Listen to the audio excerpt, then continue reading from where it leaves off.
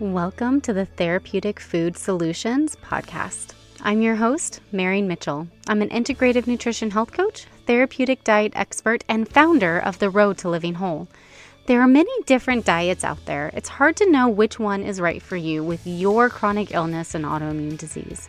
In this podcast, I'm going to share with you the foundational pieces every single therapeutic diet out there shares, and also how to use the best one for your particular diagnosis.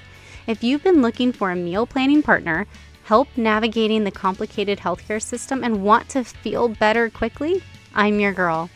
Grab your kombucha and notebook. Let's dive in.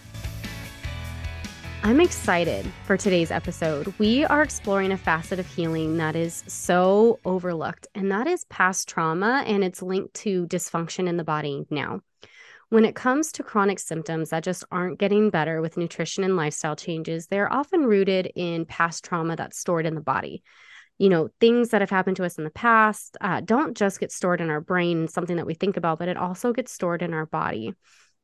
And sometimes these chronic symptoms just won't go away until we process through this and kind of reprocess how our brain and our body respond to it. Today's guest is licensed professional counselor Jessie Moecia. Jessie and I connected about a month ago through a friend of mine and a family member of hers. She is a therapist that has in her therapeutic toolbox an incredible trauma processing therapy called EMDR. And we met about a month ago, and she shared with me exactly what EMDR is, how it works, what the process looks like, how stored trauma can impact chronic physical symptoms in the body, and how EMDR can be used to help heal that.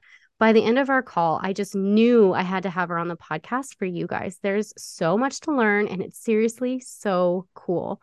Jessie, thank you so much for joining me today. Can you tell our listeners who you are, where you're located, and your training, please? Yes. So as you said, my name is Jessie Moecia. I'm a licensed professional counselor. I'm here out of Arizona. I actually work in community mental health. I work at an agency by the name of Via del Sol. And what we do there is serve our community basically with mental health. Is that what you're looking for? Yes, it sure is.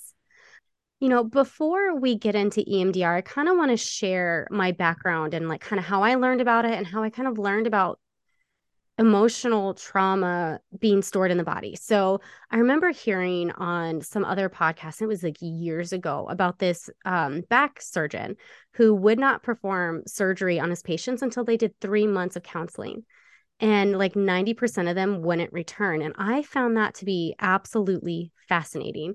And then through my course of working with naturopathic doctors and all of that, a healing emotional trauma is a big component. And then I learned a little bit about EMDR and, you know, and how effective it is at processing trauma and like, but it's seriously kind of like you kind of listen to it and you're like that, like your brain can't wrap around it. And so I'm excited to have you on here because people will be able to listen to it over and over again and really kind of hear about what it is and how it works. And, you know, maybe we could talk a little bit about the link between, you know, the emotional trauma and how it affects our physical bodies.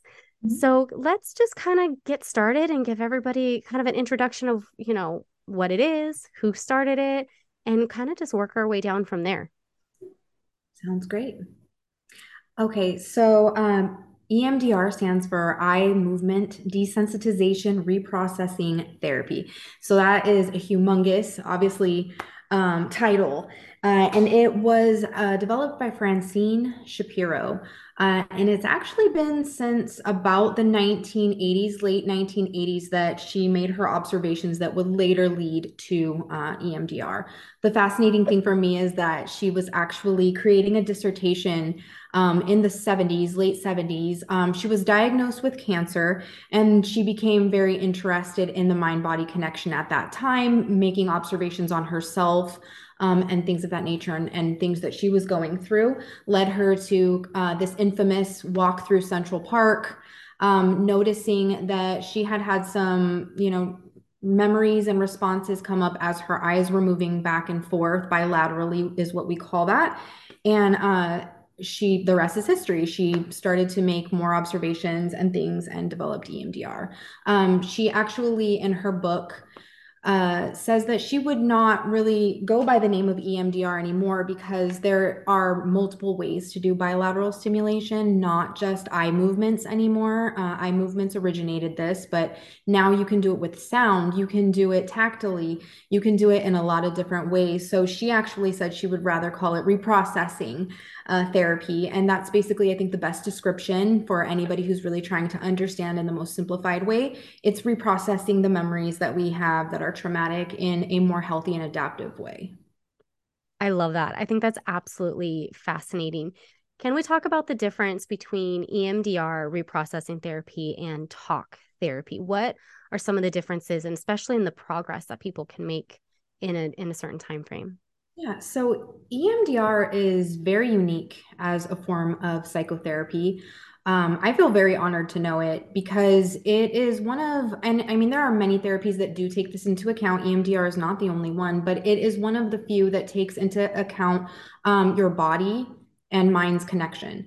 So that's my favorite thing about EMDR is that trauma, when it's stored, we all are very aware now. There's much research behind trauma being stored not only in our brain, but very much in our body, and that our nervous system is reacting to stimuli based off of that. So EMDR is working with negative cognitions like talk therapy would, but it's also working with your body's responses to these cognitions, and the memories that are creating those responses are also discovered. So all of these links are discovered within that process versus talk therapy, which it can take many, many years for us to discover these types of things in talk therapy. Not that talk therapy is bad, but just for trauma purposes, it's not as holistic and inclusive as EMDR is. And it also actually tends to run on a lot longer than EMDR would. EMDR is considered a quicker process.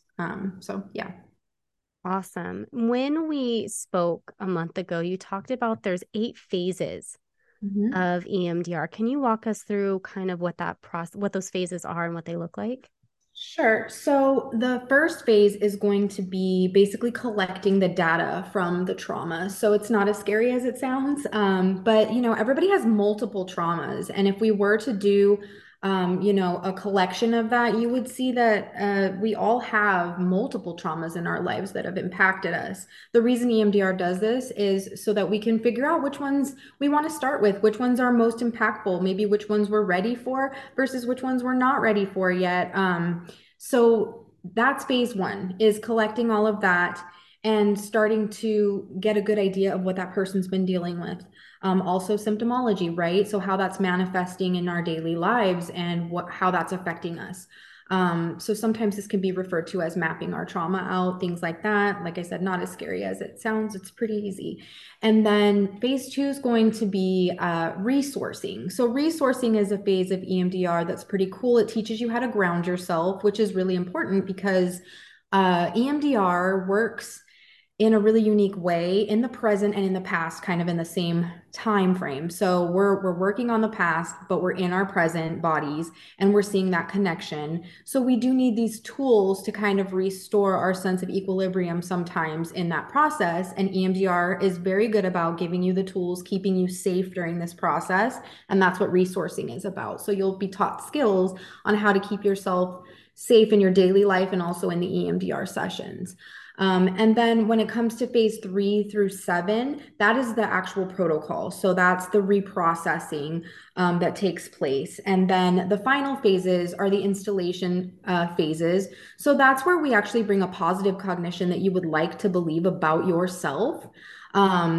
A more adaptable cognition that probably fits much better to the scenario, considering the age that you were when you had this trauma, and things that your brain were doing are not quite who you are now.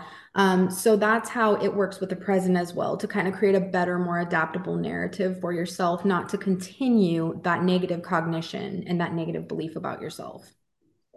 I absolutely love this. I feel just like completely starstruck again as you're talking through it because and I kind of relate it to my own recent experience going through trauma of a blindsided breakup. And I mean, it threw me through a loop, and I just kind of felt like I was in this washing machine, and like I couldn't get grounded, and I was having panic attacks and all of this stuff. And I invested in a course that was a somatic based course. Mhm. And the one of the first things it did was first kind of validate the experience, right? And then secondly was how to come back to yourself. Mhm. And those tools were so effective in just helping me kind of like the grounding, right? And I wish that I had done EMDR because the process of healing has taken like a year and a half. And Mhm. it's like I wish that I had known of this tool a little bit sooner and how effective it would be, because I feel like then it could have just saved me so much physical trauma that Mhm. came from the stress of that, and then also being able to kind of process the emotions more effectively, Mhm. right?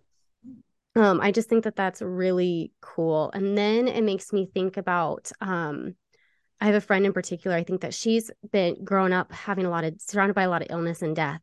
And Mhm. so when she's with her kids and they get sick, even with a cold, she goes into a complete panic attack. Mhm. And, and I was like, honey, you got to do something about this. And I'm like, I just learned about EMDR. So she found a counselor and she just had her first session. So Mhm. they did phase one. And she was like, she's done talk therapy for years. And Mhm. so I'm excited for her to, one, learn more about this process as she listens to this episode, but two, to kind of see, I'm going to be able to see it in action, right? And how it's going to work. So I feel like that's just really, really cool. One of my questions is, as somebody's going through this, I could see, especially somebody who's had a lot of trauma, there could be a little bit of fear associated with this process. Talk therapy, I feel like because in movies it's been so glorified that this process could be a little bit scary, Mhm. right? Like instead of just talking through it, you're literally reprogramming. To me, I find it exciting, but I feel like some people could find that scary. Can you maybe talk about some fears that might be associated with it and why this is actually a great tool in the therapy toolbox for someone? Absolutely. So, one of my favorite things about EMDR is that Francine Shapiro literally seems to think about everything.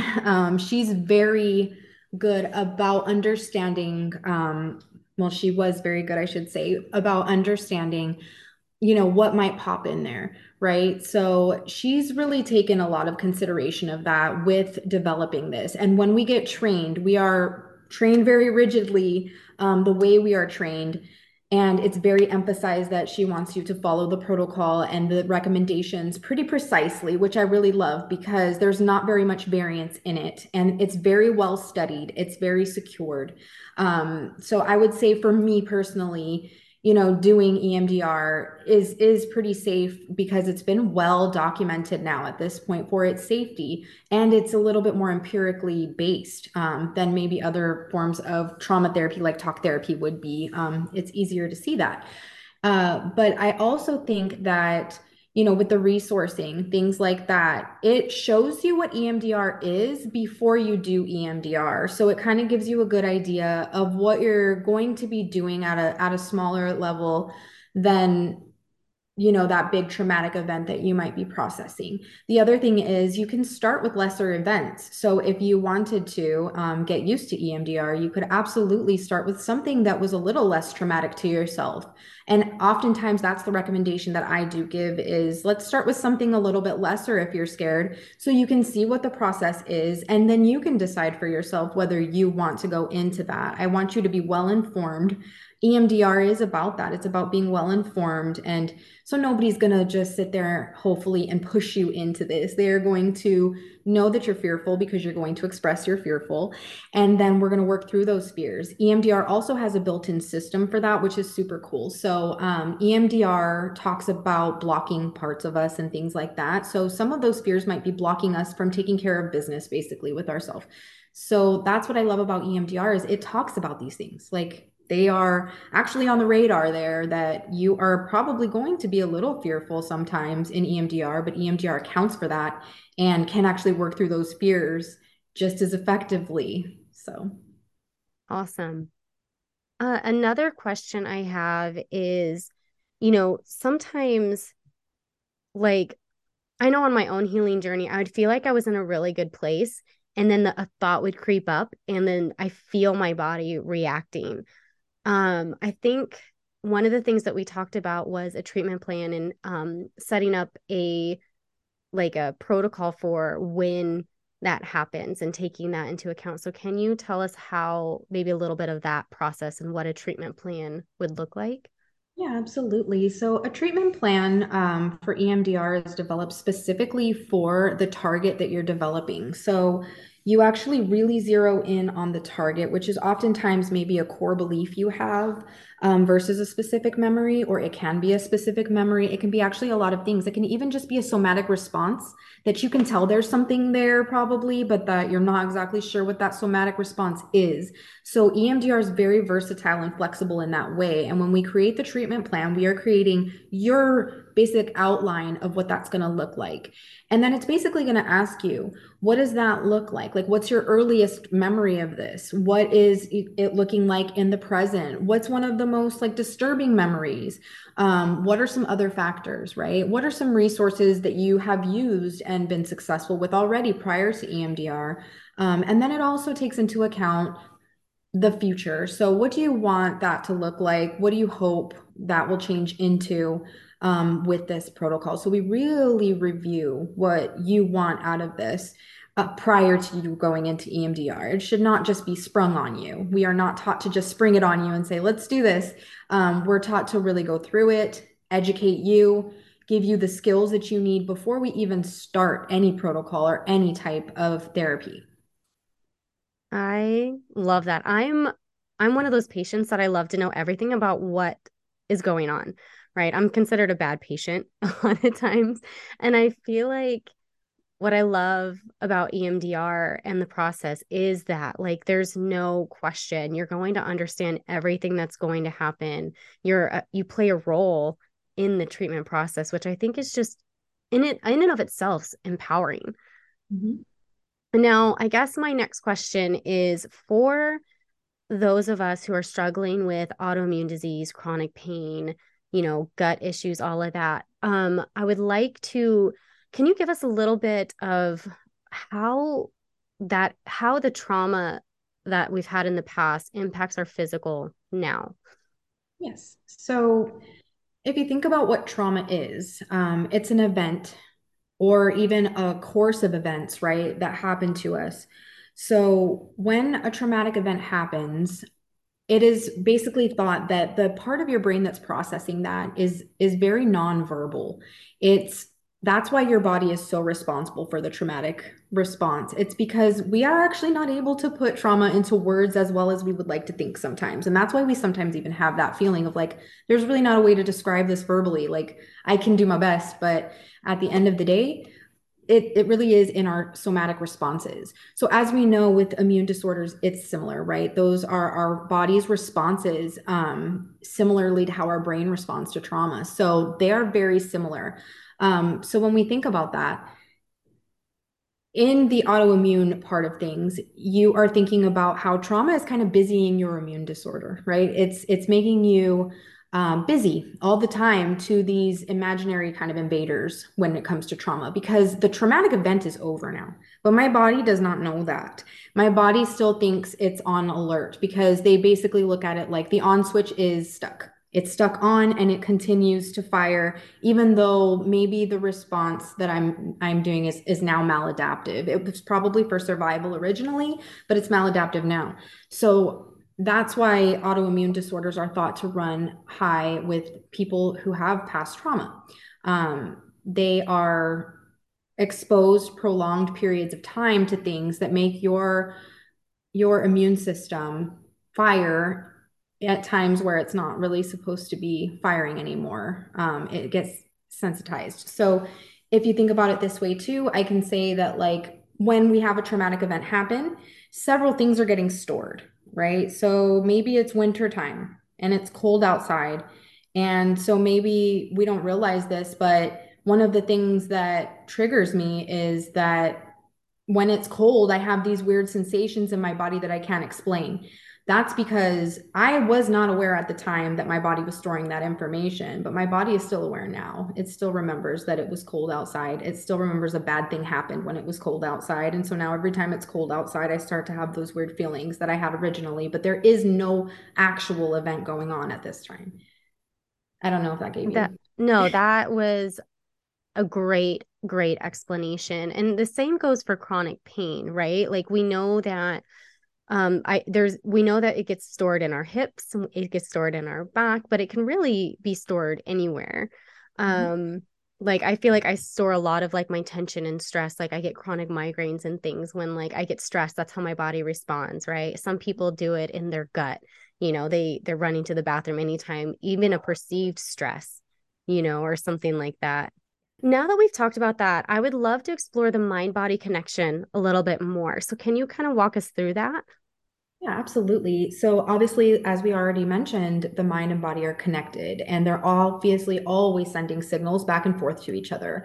What it's thought to be in trauma, though, is when you've had a traumatic experience, that synchronicity actually gets a little bit messed up and it's no longer in sync anymore. So your mind and your body are communicating, but maybe not as effectively as they should.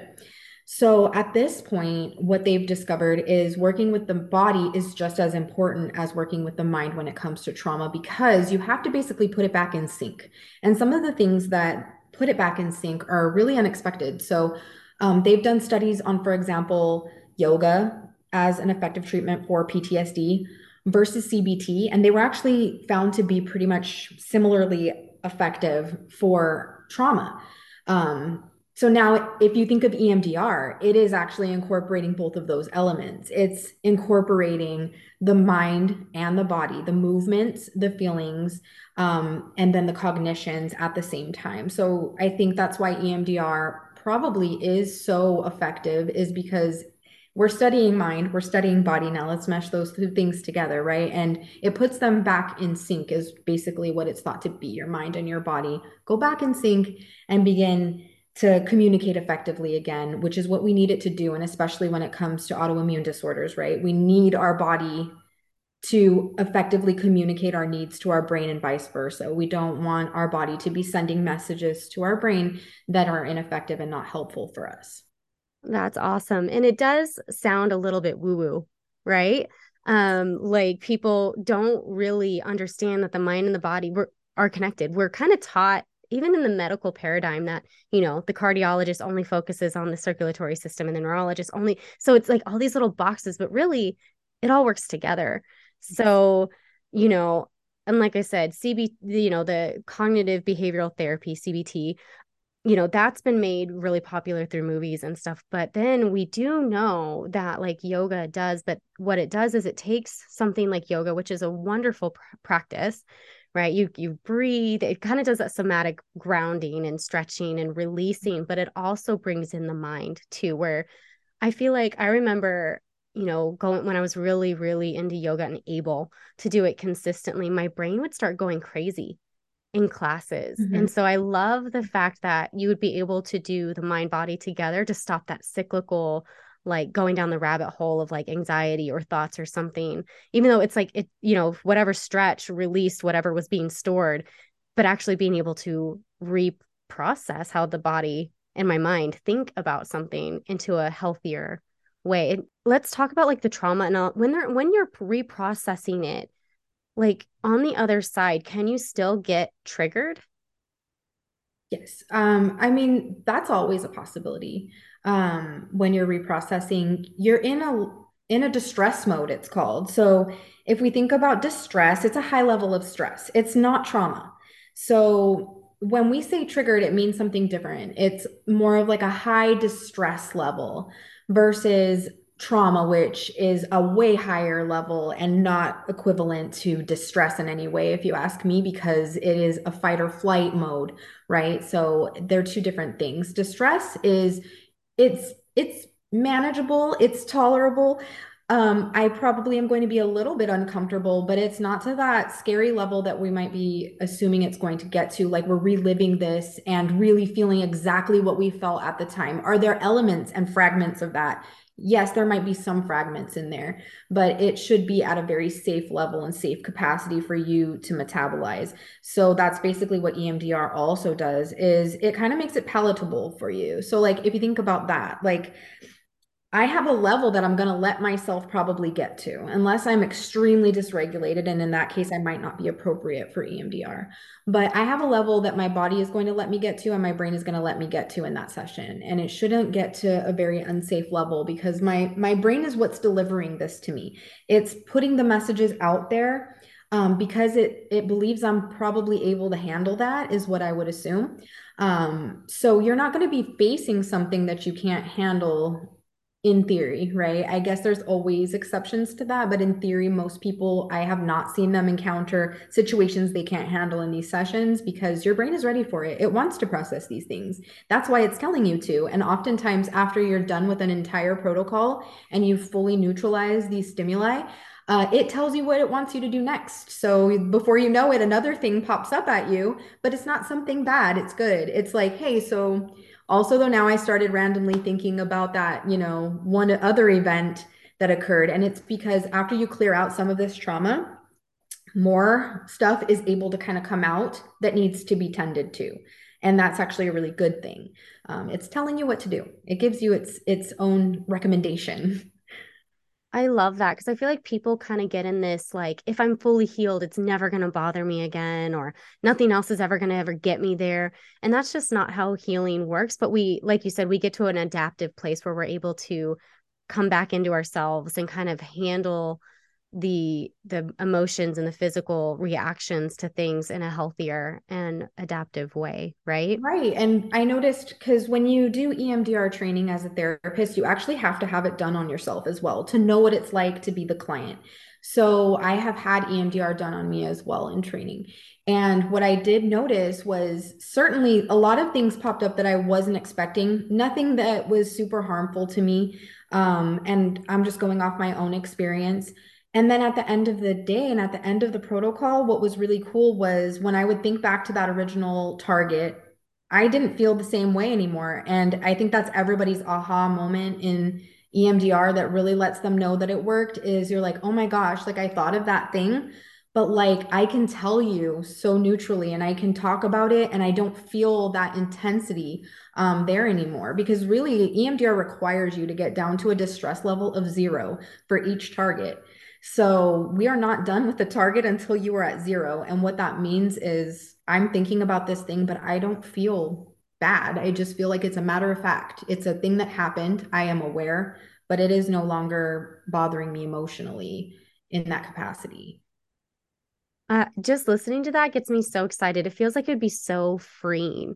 Like Mhm. I can think of so many things that like I that were traumatic to me that now are just so matter of fact. Mhm. But it's like I wish it hadn't taken me 7 years of like processing through this when it could have been done with a professional and a guided way to really get me into a healthier place faster, maybe even giving me tools to handle future events Mhm. in a healthier way. Yeah, exactly. Well, and I do like that EMDR can do both, right? So it can also go into the future template and really go into, what am I going to be facing that I'm fearful of? Because we also have those things, right? Trauma creates that as well, where it's like, okay, so maybe I did neutralize things, but I'm still fearful of this happening again. We can go into a future template, it's called an EMDR, which helps prepare us for that. Which, again, like I said, Francine Shapiro, she really thought of like everything, if you ask me, when it comes to EMDR and how we can use it and make it useful. It's just very versatile that way.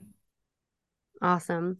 This interview has been absolutely incredible, and I believe it's going to be helpful to a lot of people. Is there anything else you want to share before we end this episode? Yeah, so I was just going to say that, the gold standard for EMDR is going to be an EMDRIA approved person. So EMDRIA approved means that EMDRIA approved that training that they went to. And then there's also EMDR certified people. So that's that next level actually, where you did hundreds of hours to kind of be approved that way. So there's both, but both are fine as long as we go through EMDRIA. I feel like that's the best bet to find someone who really subscribes to EMDR in the way it's meant to be. EMDRIA has its own website, which is very easy to find, and it has a list of approved providers as well. But if for some reason your provider is not on there, but they do provide EMDR, you can simply ask them, like, where their training was from and if it was an EMDRIA approved program or not. Awesome. And I'll have that link in the show notes for anybody who wants to explore this further, plus any other resources that you might offer. You can, we'll talk about that afterwards. But thank you so much for coming on. I really appreciate it. This is a facet that just doesn't get explored enough in the healing process. So thank you. Yeah, thank you for having me. I appreciate it. Thank you so much for hanging out with me today. If you found this episode helpful, would you do me a favor and help others find it by leaving a review, sharing a screenshot on social media, or sharing the link with a friend?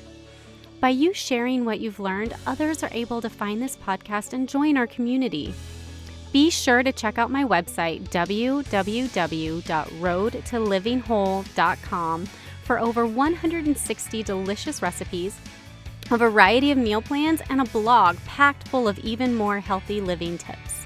If you'd like to learn more about how to work with me as your coach, you can schedule a free consult through www.roadtolivingwhole.com/health-coaching/. Until next time, friend. Bye.